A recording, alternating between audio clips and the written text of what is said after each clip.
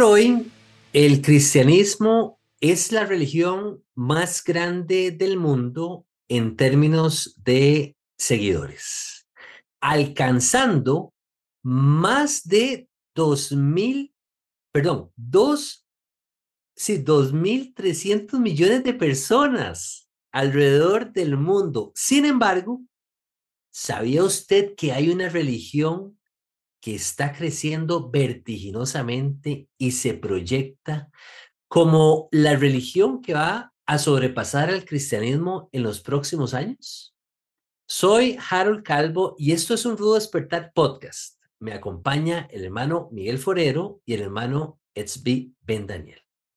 Hoy estaremos hablando un tema de actualidad bastante interesante, el cual hemos titulado ¿Es el Islam la religión del siglo XXI? Al mismo tiempo, estaremos conversando acerca de cuándo se originó esta religión, quién es el profeta, cuál es su libro sagrado, qué es la Meca, qué es Ramadán, la mujer dentro del Islam, entre otros aspectos, su creciente demografía, y hablaremos también de su relación con Israel y una posible conexión con las escrituras. Les invitamos a compartir sus opiniones y a suscribirse al canal. Bienvenido, hermano Etzvi, bienvenido, hermano Miguel. Qué bendición poder compartir con ustedes un programa más. Shalom. Shalom, Harold, Miguel y a todos los que nos están escuchando, un abrazo.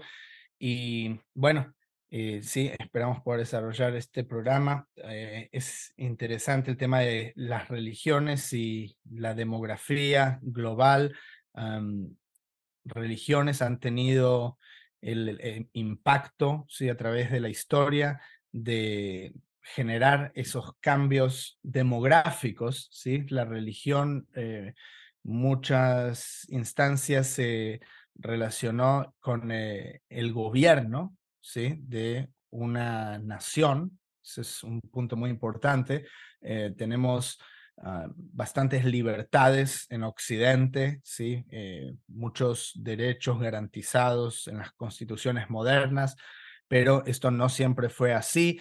Sí, con el correr de las épocas, y el Islam nació no solo como una religión, sino también como un sistema y una estructura política que ganó muchísimo impacto a través de los siglos desde su nacimiento, y hoy en día también lo continúa haciendo, especialmente contrastando la filosofía moderna de no reproducirse, ¿sí? De lo que puede conducir a un colapso poblacional, ¿sí? Lo que se hace hoy en día en nuestras sociedades a través de el aborto o políticas reproductivas como en la China comunista, o simplemente a través de la educación, de que hay sobrepoblación en el mundo, etcétera. Y esa es la filosofía de Occidente, ¿sí? Una filosofía muy distinta en lo que es el Islam, y por eso estamos viendo esos cambios. Vamos a ver qué representan para nosotros. Podemos hablar acerca de la religión, y siempre teniendo cuidado de respetar a nuestros hermanos musulmanes, ¿sí? Porque les decía que Kamala Harris, la presidenta de Estados Unidos, dijo cuidado con la islamofobia que está creciendo. Eh, lo digo mitad sarcástico, mitad en serio.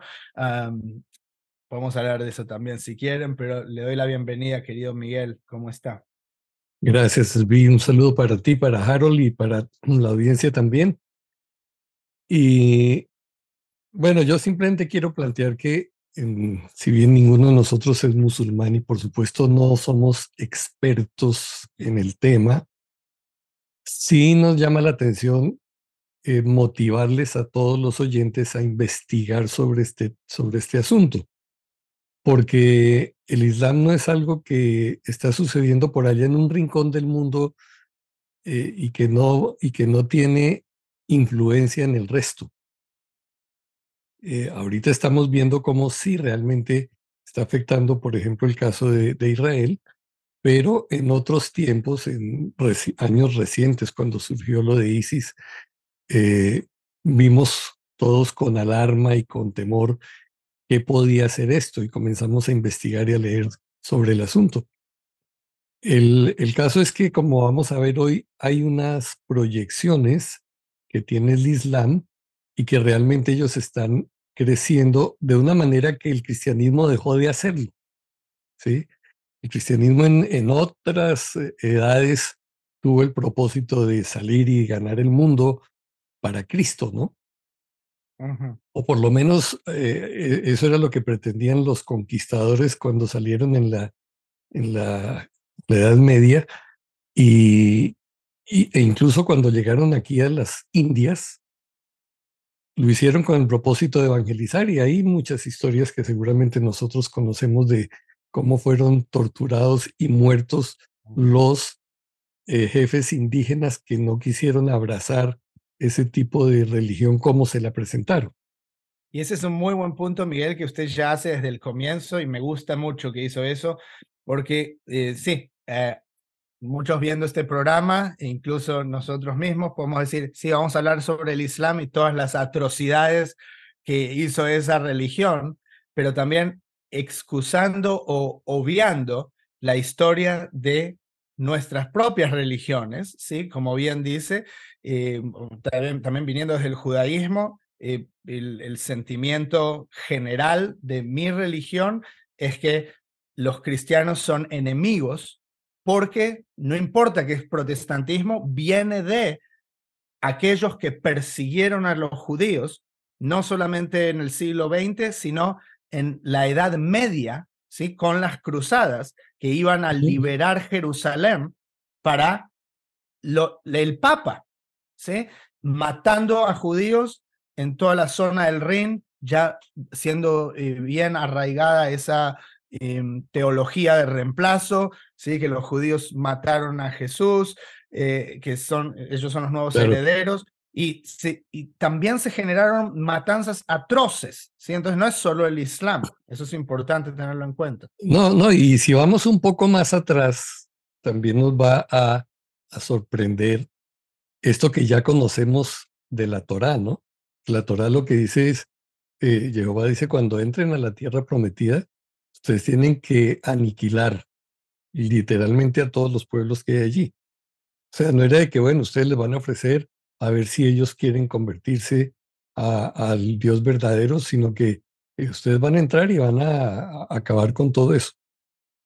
Pero por eso es un gran problema Claro, poner a la Torá desde la perspectiva de lo que se considera en la edad moderna, ¿sí?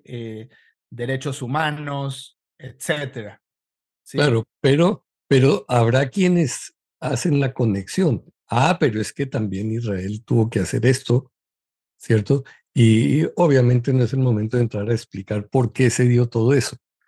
Pero digamos, Ujú. en términos de creencias, ha habido siempre ese problema. Y bueno, hoy trataremos simplemente de plantear algunas cosas, de motivar, como dije al comienzo, que ustedes investiguen y que exploren y se hagan sus propios juicios sobre todo esto. Y sobre todo que asuman una posición clara, porque van a venir situaciones en las cuales se nos va a definir a nosotros, se nos va a pedir estar definidos. Y no es el momento entonces para pensar a ver qué voy a hacer, eso en qué consiste, de qué se trata.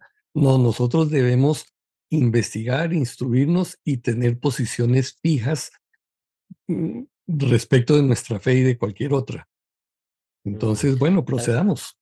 tal vez cabe destacar, antes de continuar aquí con cierta información que vamos a compartir en los slides, yo entiendo el punto de Etzvi con respecto a lo que vivió el pueblo judío con respecto a toda esta persecución que se llevó a cabo por parte de la Santa Iglesia, ¿verdad? Y las muertes y las atrocidades que se llevaron a cabo.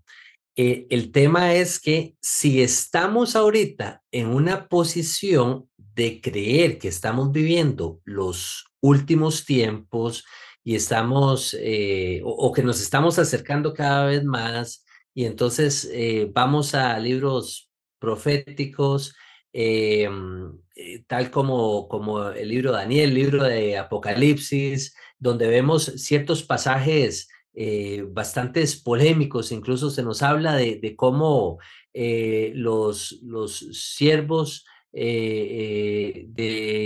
los siervos de Yeshua, los que guardan el testimonio de Yeshua y los mandamientos de Jehová, aparecen por ahí decapitados en algún capítulo en Apocalipsis, eso está en Apocalipsis 20.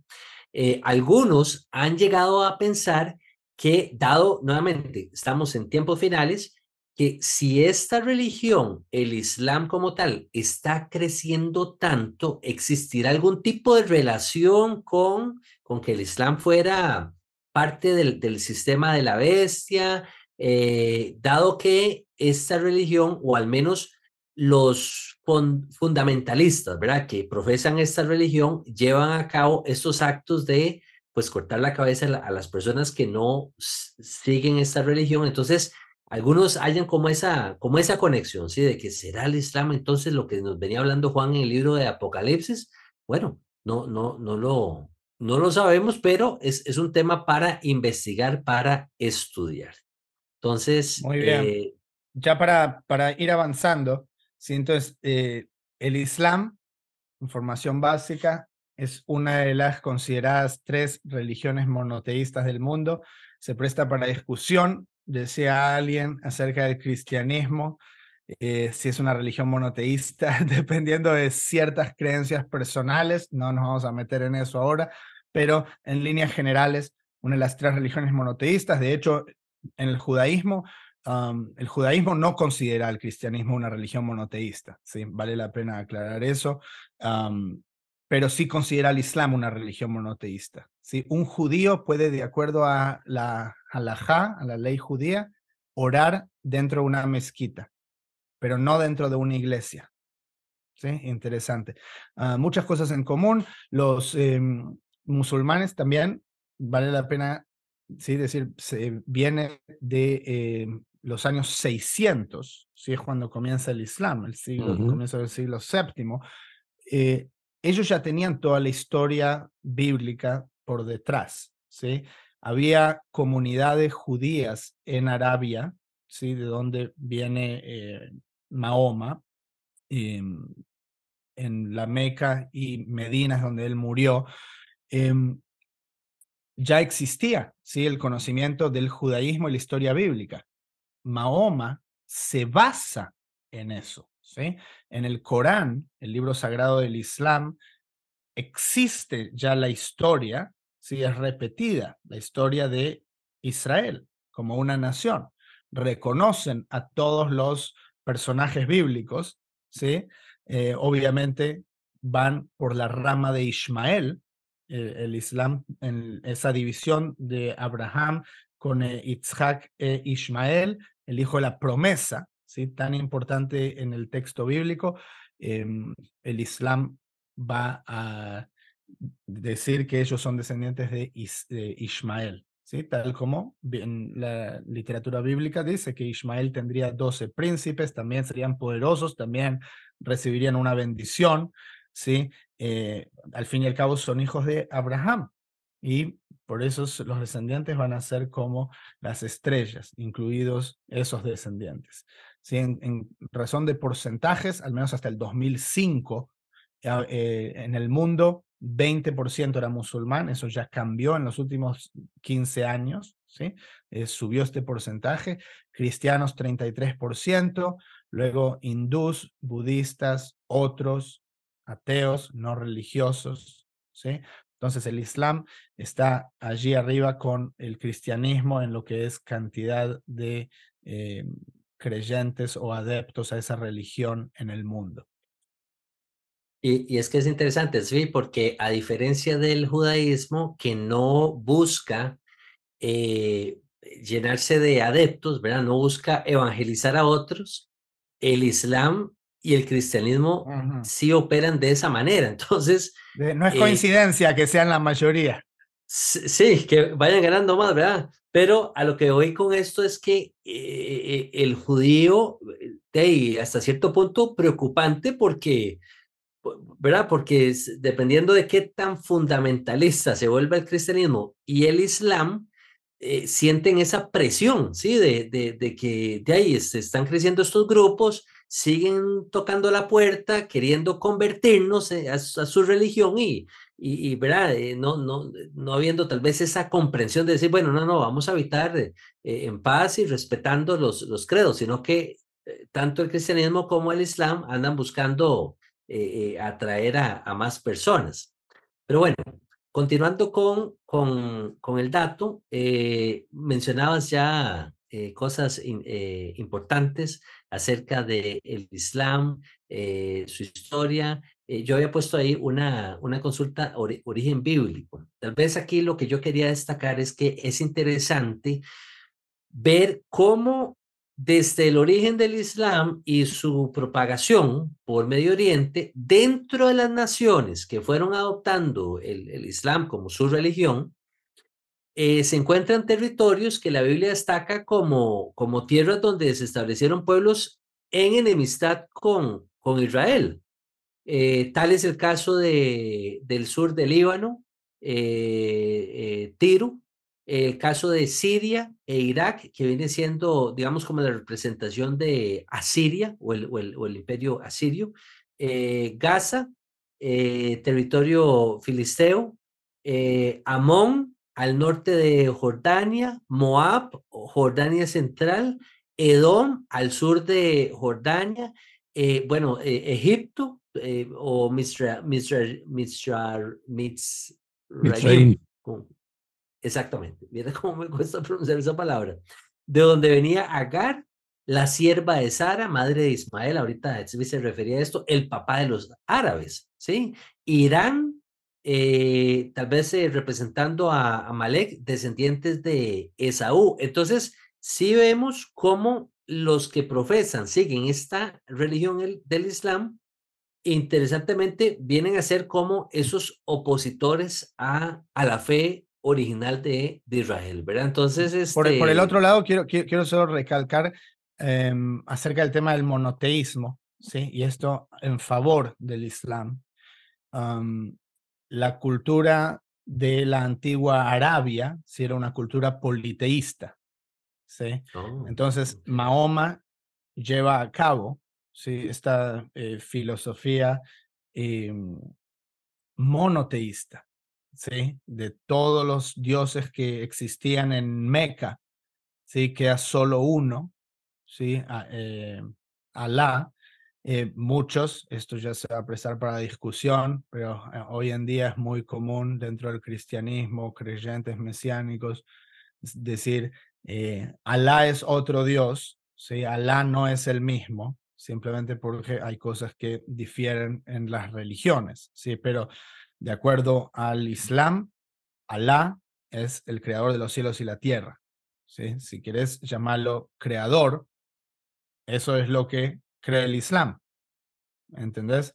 Cierto. Entonces, en crédito, digo, del Islam, al menos en este aspecto, ¿sí?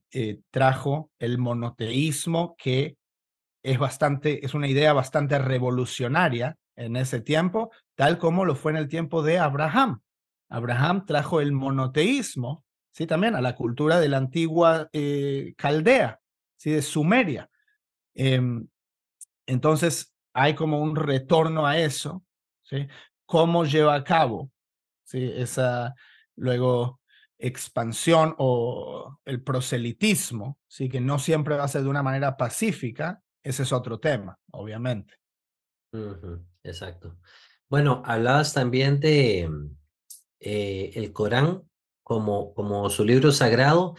Me llama la atención, sí, las similitudes también con la fe de Israel, de que Israel tiene la Torá como su libro sagrado. En el caso de ellos profesan que el Corán es la palabra de Dios revelada a Mahoma a través del arcángel Gabriel. Veo por acá. Luego está el tema de la Meca, que viene siendo el lugar más sagrado en Arabia Saudita, ¿ok? Bueno, Donde, hablando un poquito sobre eso, allí es donde se sí, encuentra la Kaaba, ¿no? Es el sitio de peregrinación de todo musulmán, donde todos aspiran a ir por lo menos una vez en la vida, es un mandato también. Y hay una serie de creencias al respecto. Dice que uno de los vértices laterales da acceso a, eh, al perdón de los pecados y, según la leyenda, la piedra originalmente era blanca, pero se ha ido tornando negra a causa de los pecados que absorbe de la incontable multitud de peregrinos que llegan a la Meca para besarla y tocarla.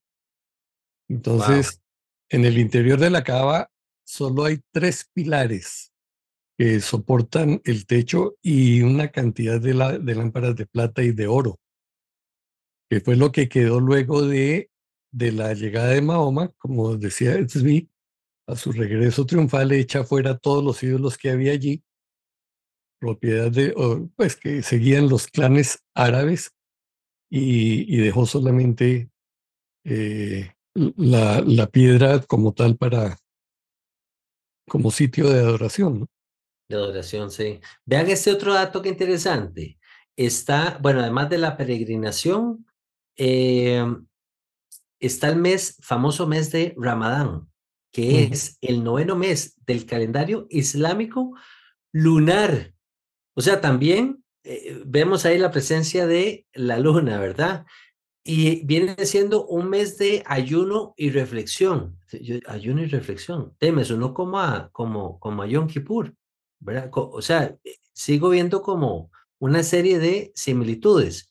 Al parecer, en este mes los musulmanes se abstienen de comer, beber y tener relaciones sexuales desde el amanecer hasta la puesta del sol. ¿Ok? Luego por ahí teníamos el tema del papel de las mujeres en el Islam. Me puse a buscar un poquito y vieran qué interesante.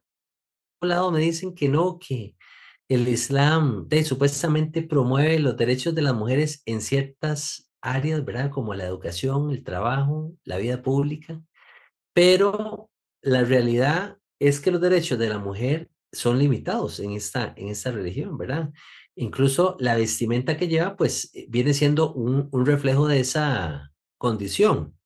Y si no que lo diga la activista de derechos humanos actualmente encarcelada, Narges Mohammadi, ¿ok? Que recibió el Premio Nobel de la Paz en su lucha contra la opresión de las mujeres iraníes, dice, para promover los derechos humanos y la libertad para todos. Entonces, si el Islam realmente promueve los derechos de la mujer, ¿por qué tenemos estas, ¿verdad? Estas personas que han venido, que están siendo más bien incluso encarceladas, etcétera, por reclamar derechos hacia la mujer? Luego Pe- está el tema, sí, Permíteme anotar una cosa ahí, y es que eh, quizás a nosotros nos sucede lo que sucede con otras gente de otras religiones que ven lo que es el cristianismo como una cosa monolítica, ¿no? Todo el mundo está ahí, todas las denominaciones son lo mismo, son católicos, cristianos, eso es lo mismo. Y solo nosotros desde aquí sabemos que no es igual. Creo que nos sucede lo mismo respecto del Islam, de los musulmanes, porque uno los mete a todos, esos son musulmanes que creen en el Islam y todos se comportan de la misma manera. No, no es así. Yo he conocido personas, mujeres musulmanas, que son respetadas por sus maridos y salen y trabajan y todo y normal, ¿sí? así es, así es. No he tenido contacto con los musulmanes radicales. La verdad nunca lo he hecho. No he tenido tampoco la oportunidad porque no están por aquí. Pero, pero sé que hay esas diferencias también. O sea que hay unas Ujú, alas totalmente radicales que, bueno, lo hemos visto, ¿no? No permiten que a la mujer se le vea sino los ojos y con ujú, un velo delante, o sea que no se ve absolutamente nada. Y que así es. castigan y lapidan a las mujeres allá en algunos de esos países todavía. a criterio del marido, pues. Y hay otros sitios en donde no hay eso. O sea, vamos de una gama desde el extremo permisible, tolerante, al que no lo es. Y hay Así es. toda esa cantidad de personas musulmanes que son muy buena gente, muy todo, y hay otros que son terribles. Ujú, ujú. Fíjese que hablando de este tema, antes de ir a una pausa comercial, rápidamente, estando en Israel, en el Mar Muerto, tuvimos la experiencia de ver mujeres musulmanas y llegar ahí también a disfrutar del spa, del Mar Muerto y todo esto, pero en sus atuendos. Sus atuendos, ¿verdad? Del día a día.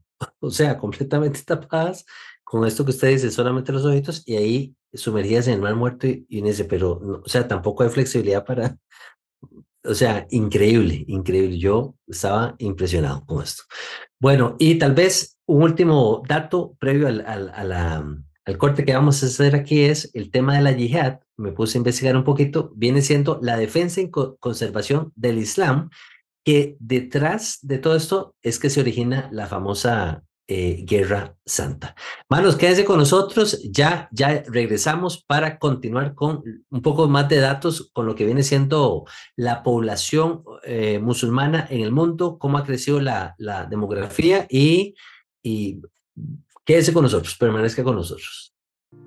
Shalom, estudiosos de la Torá. Si ustedes han disfrutado de los programas de Un Rudo Despertar, es vital para nosotros que consideren unirse al nuevo club de patrocinadores, donde su ayuda financiera nos permitirá continuar con la traducción y postproducción de las enseñanzas que el ministerio les trae. Apóyennos. Toda la misión que el ministerio lleva a cabo no sería posible sin el apoyo financiero de nuestros patrocinadores. Ustedes son parte esencial de nuestro equipo. Gracias a nuestros patrocinadores, las vidas de miles de personas que no tienen los recursos han sido bendecidas alrededor del mundo. Pero para mantener estos programas al aire, es necesario que más personas apoyen esta iniciativa. En agradecimiento a aquellos que ya nos están apoyando, hemos formado el Club de Patrocinadores Un Rudo Despertar. Nuestros miembros disfrutan de enseñanzas inéditas, promociones y descuentos especiales exclusivos, los cuales ustedes también podrán disfrutar al suscribirse. Sea parte hoy mismo del Club de Patrocinadores siguiendo las instrucciones abajo de este video. Muchas gracias por su apoyo.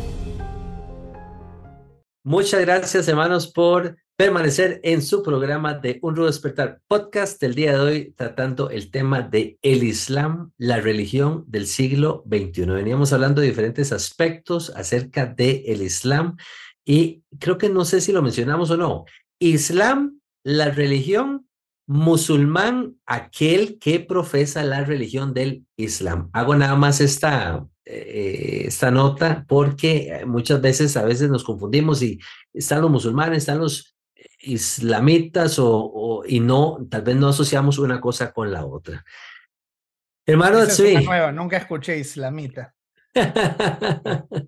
Bueno, acá te voy a compartir, le voy a compartir a la gente acerca de la expansión del Islam. Habíamos dicho se originó en Arabia.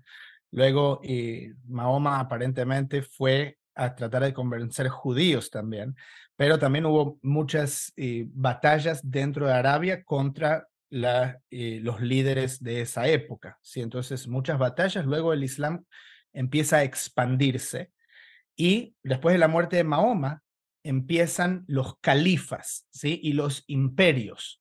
Entonces, fíjense aquí, este mapa es muy bonito, porque muestra la expansión del Islam desde la península de Arabia, ¿sí? Como ven en rojo, es en el tiempo de la vida del profeta Mahoma, ¿sí? Desde el comienzo del Islam hasta su muerte en el 632, ya tenían toda esa península arábica.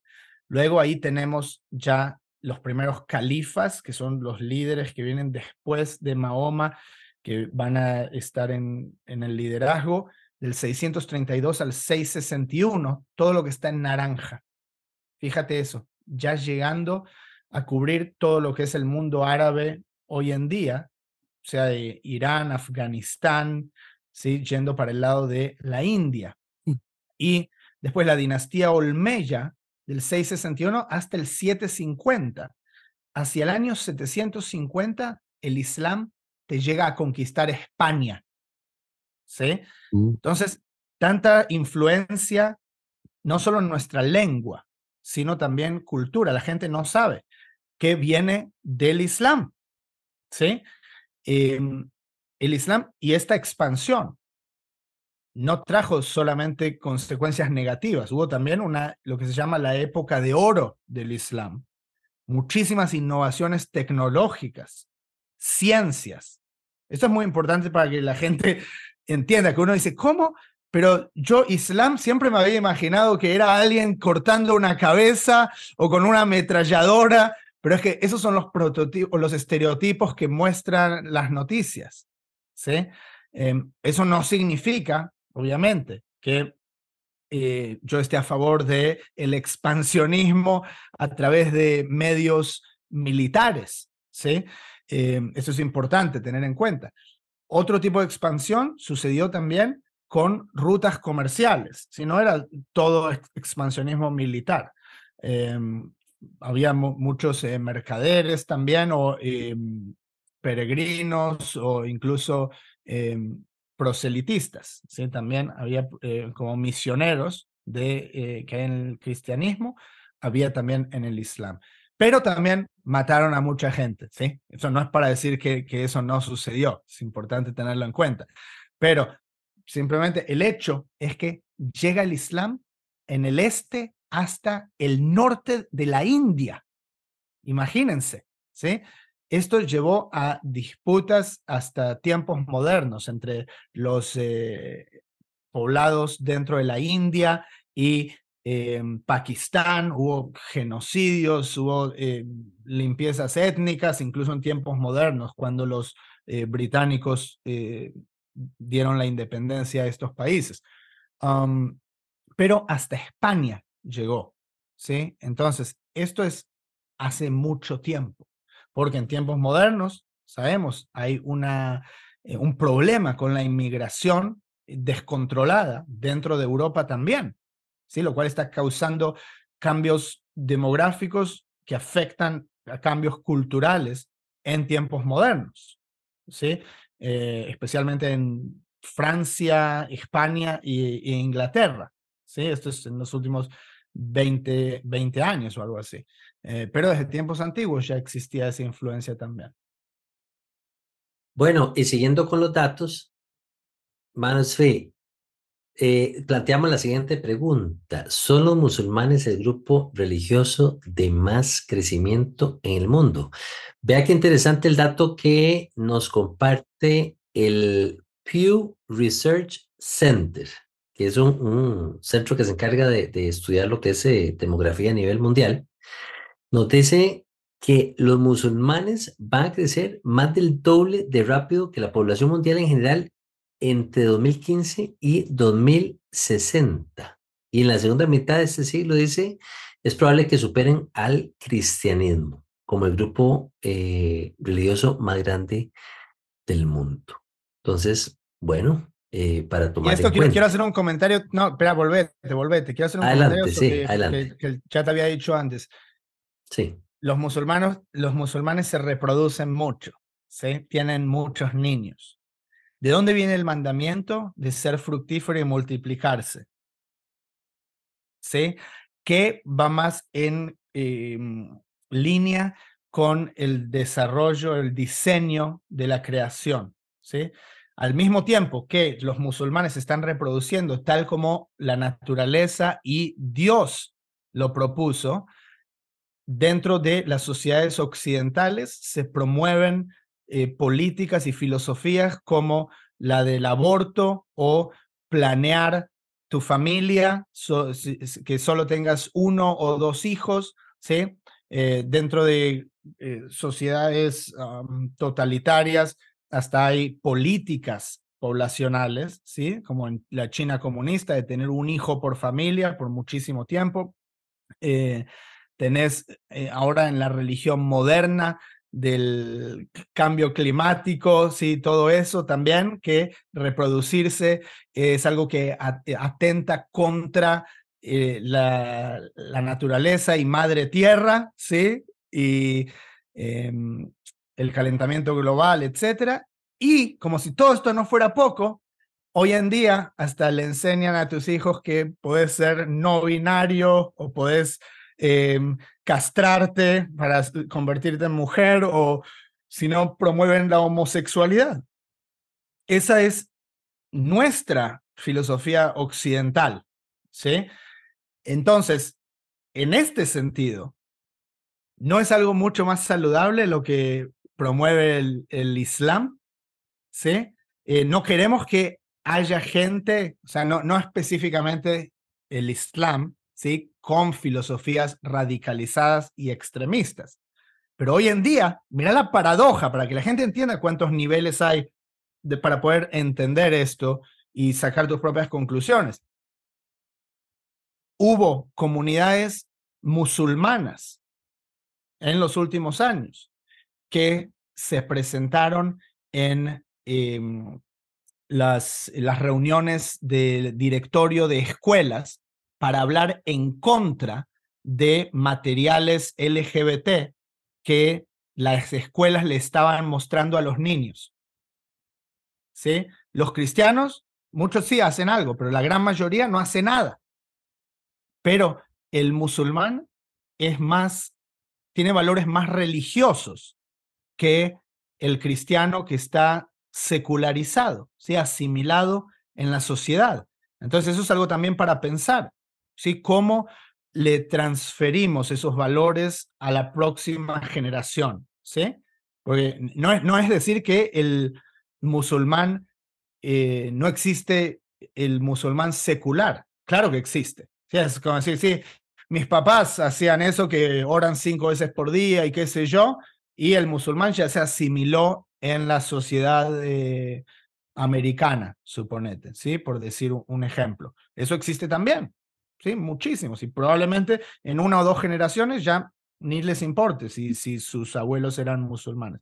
Pero por el otro lado, es muy común que en el Islam se transmitan esos valores a las próximas generaciones y que los hijos ni siquiera vean la posibilidad de pensar que son cualquier cosa otra que musulmanes, ¿sí? Dicen, sí, obviamente, pertenezco a esta comunidad, a esta cultura. Eso es algo que en muchos casos yo veo que falta dentro del cristianismo, que se asimila muchísimo más a los valores seculares de la sociedad moderna.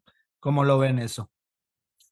Estoy de acuerdo contigo. Lo que debimos haber hecho nosotros, ellos lo están haciendo en términos de mantener esos valores, esos principios y al final el fundamento de nuestra fe, ¿verdad? Ellos transmiten esto por generaciones, a diferencia en el caso nuestro, del cristianismo, que más bien nos volvemos liberales, ya incluso encontrándolo en la escritura claramente, abrimos las puertas a todas estas formas de pensamiento modernas, y obviamente vamos a ver una afectación en lo que es el crecimiento de la población musulmana versus el crecimiento de la población cristiana, ¿verdad? Lo cual es lo que les iba a mostrar en este otro slide rápidamente, voy aquí, ahí está, que responde a esa misma pregunta, porque es que está creciendo la población musulmana más que el resto de las comunidades. Tú lo dijiste muy bien, pues están teniendo más hijos y la población musulmana se encuentra dentro de un grupo de personas más jóvenes. Entonces, el dato interesante que también lo rescatamos desde el Pew Research Center es que dice que los musulmanes también son los más jóvenes, edades medias de 24 años en el 2015, de todos los principales grupos religiosos. Eso quiere decir 7 años más jóvenes que la edad media de los no musulmanes. Entonces, significa que van a haber entonces una mayor proporción de musulmanes que ya va a estar en este momento comenzando a tener hijos, ¿verdad? Y esto combinado con las altas tasas de fertilidad que manejan ellos, va a impulsar el crecimiento de la población musulmana. Sí, a mí me gustaría ahorita compartir cuáles son las estrategias que utiliza el Islam. Y esto ha sido un estudio que se hizo con base en lo que se ha observado en los años pasados. Porque no es simplemente que llegan y se reproducen, ¿cierto? Sino que ellos tienen el propósito de ir ganando poder y control. Entonces, el paso uno, cuando son una minoría en un país nuevo, normalmente son una comunidad muy pacífica, tranquilos y no hay ningún problema. Cuando van del 2 al 5%, ganan convertidos entre las minorías que están descontentas. Entonces usted se dice que normalmente ellos comienzan a hacer proselitismo entre la gente que está resentida con el gobierno porque no tienen condiciones de estudio, qué sé yo, y entonces estos se van convirtiendo al Islam. Luego de que en otro pasa esa etapa y ya cuando son más del 5%, se comienza a ejercer presión social. Sí, entonces ya se exige que debe haber comida halal y comienzan a exigir que ellos quieren tener su propio gobierno con el asunto de la ley Sharia y se establecen guetos cerrados y comienza el asunto a marcar como una definición territorial también. En el cuarto punto, cuando son más del 10%, ya entonces comienzan a hacer protestas, reclamos por la mejora de condiciones en que están viviendo. Pasa al 20%, entonces ya hay manifestaciones más violentas, incendios de sinagogas, iglesias en algunos lugares. Cuando llegan al 40%, ya tienen un potencial muy grande por esto que decías anteriormente, de que los chicos son una gran cantidad y entonces en proporción son mucho más que los nacionales en esas edades y entonces se comienza la organización de milicias y pueden llegar a suceder ese tipo de masacres. Hay datos sobre todo eso por ejemplo, en Bosnia, en Chad, en el Líbano, sucedieron cosas así. Luego, cuando se llega pasemos al siguiente, cuando se llega gracias al 60%, puede comenzar la persecución de los infieles, convertirse en algo más severo bajo la ley Sharia que ya se establece como tal y se comienza a cobrar impuestos a los que no quieran ser convertidos.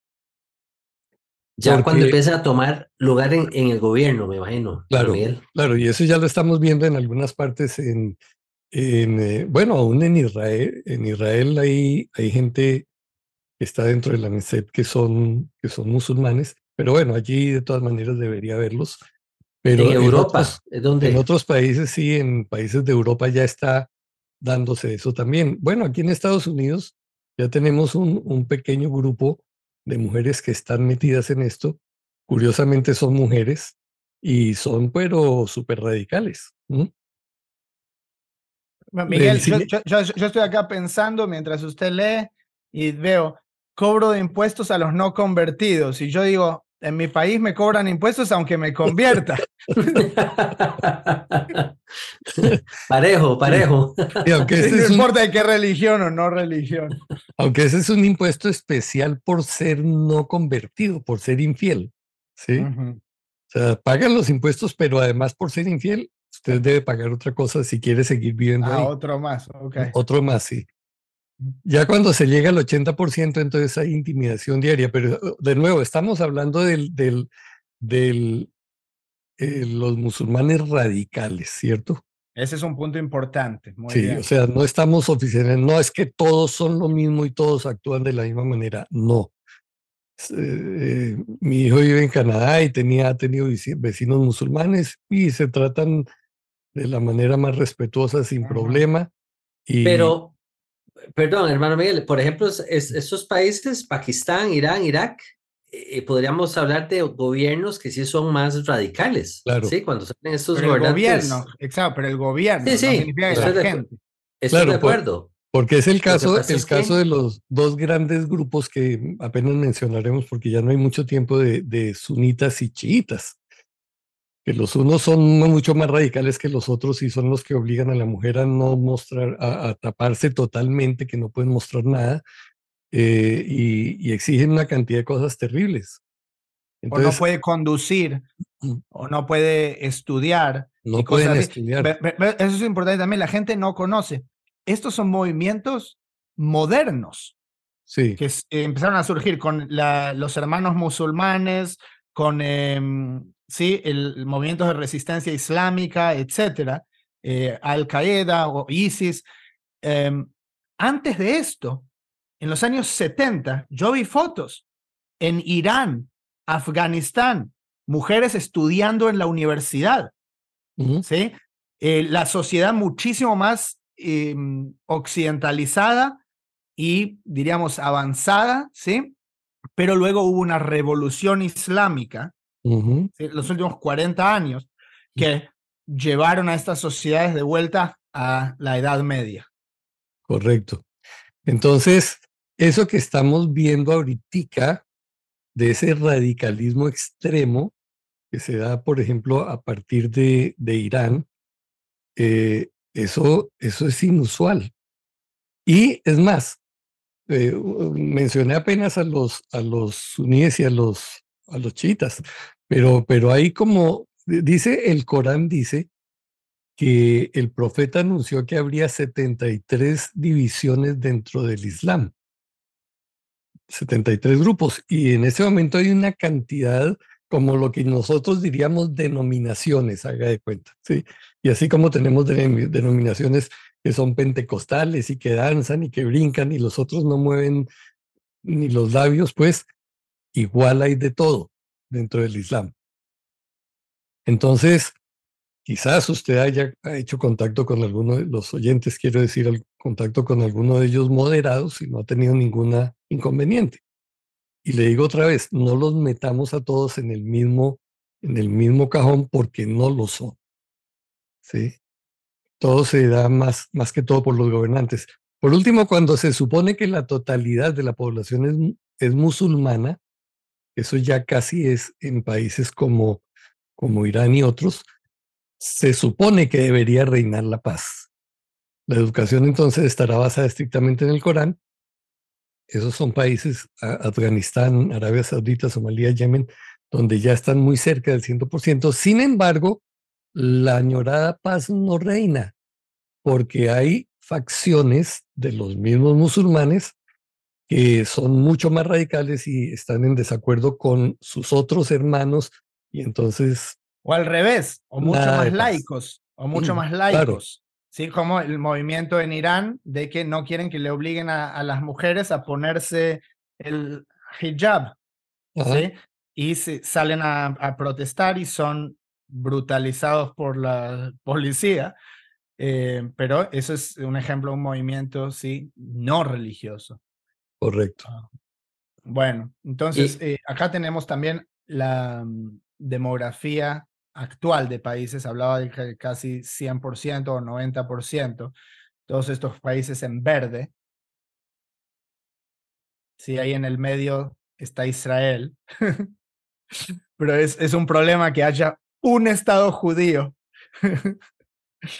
Eso es lo que me causa gracia.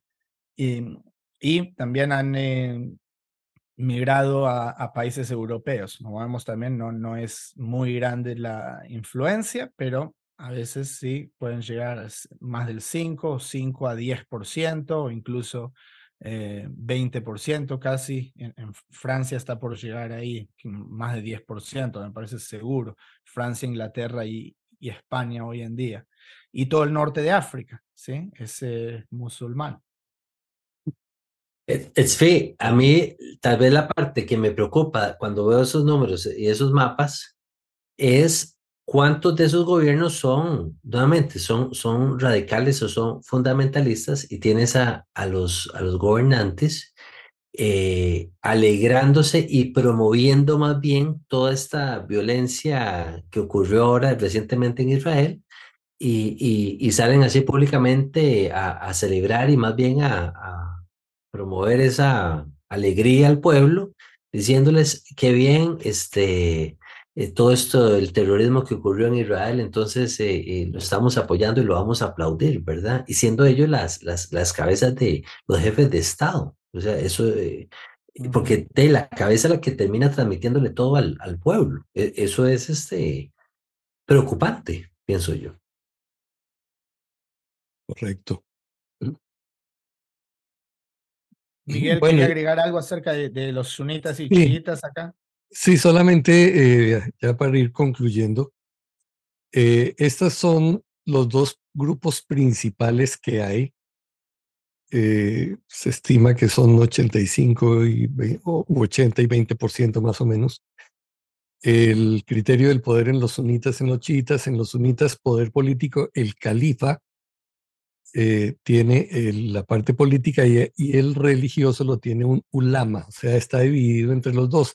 En los chiitas están unificadas las dos cosas, el poder político y religioso los maneja una sola persona. En cuanto a autoridad, esa persona en los sunitas debe ser elegida porque Muhammad o Mahoma no nombró a nadie, ¿sí? En el otro caso, los chiitas piensan que debe ser un descendiente de Mahoma, así como hay un papa que desciende de Pedro, ¿cierto? en el catolicismo, de nuevo, catolicismo no es todo el cristianismo, entonces esa facción cree que debe ser un descendiente de sangre y cuando se levantó esto de ISIS fue porque surgió una persona que reclamaba tener la autoridad y la herencia de sangre para ser el califa, con con todo el poder. En cuanto a actividades, los sunitas, actividades religiosas y civiles están separadas, los chiitas religiosas y civiles juntas.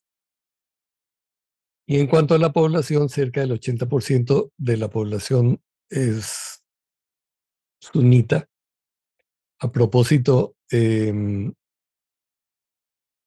no encontré si jamás se considera, entiendo que se considera sunita,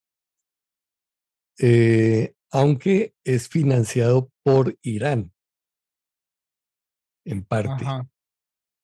Entonces resulta curioso eso, ¿no? Como que el amigo de el enemigo de tu amigo es mi enemigo, o como sea. Ajá.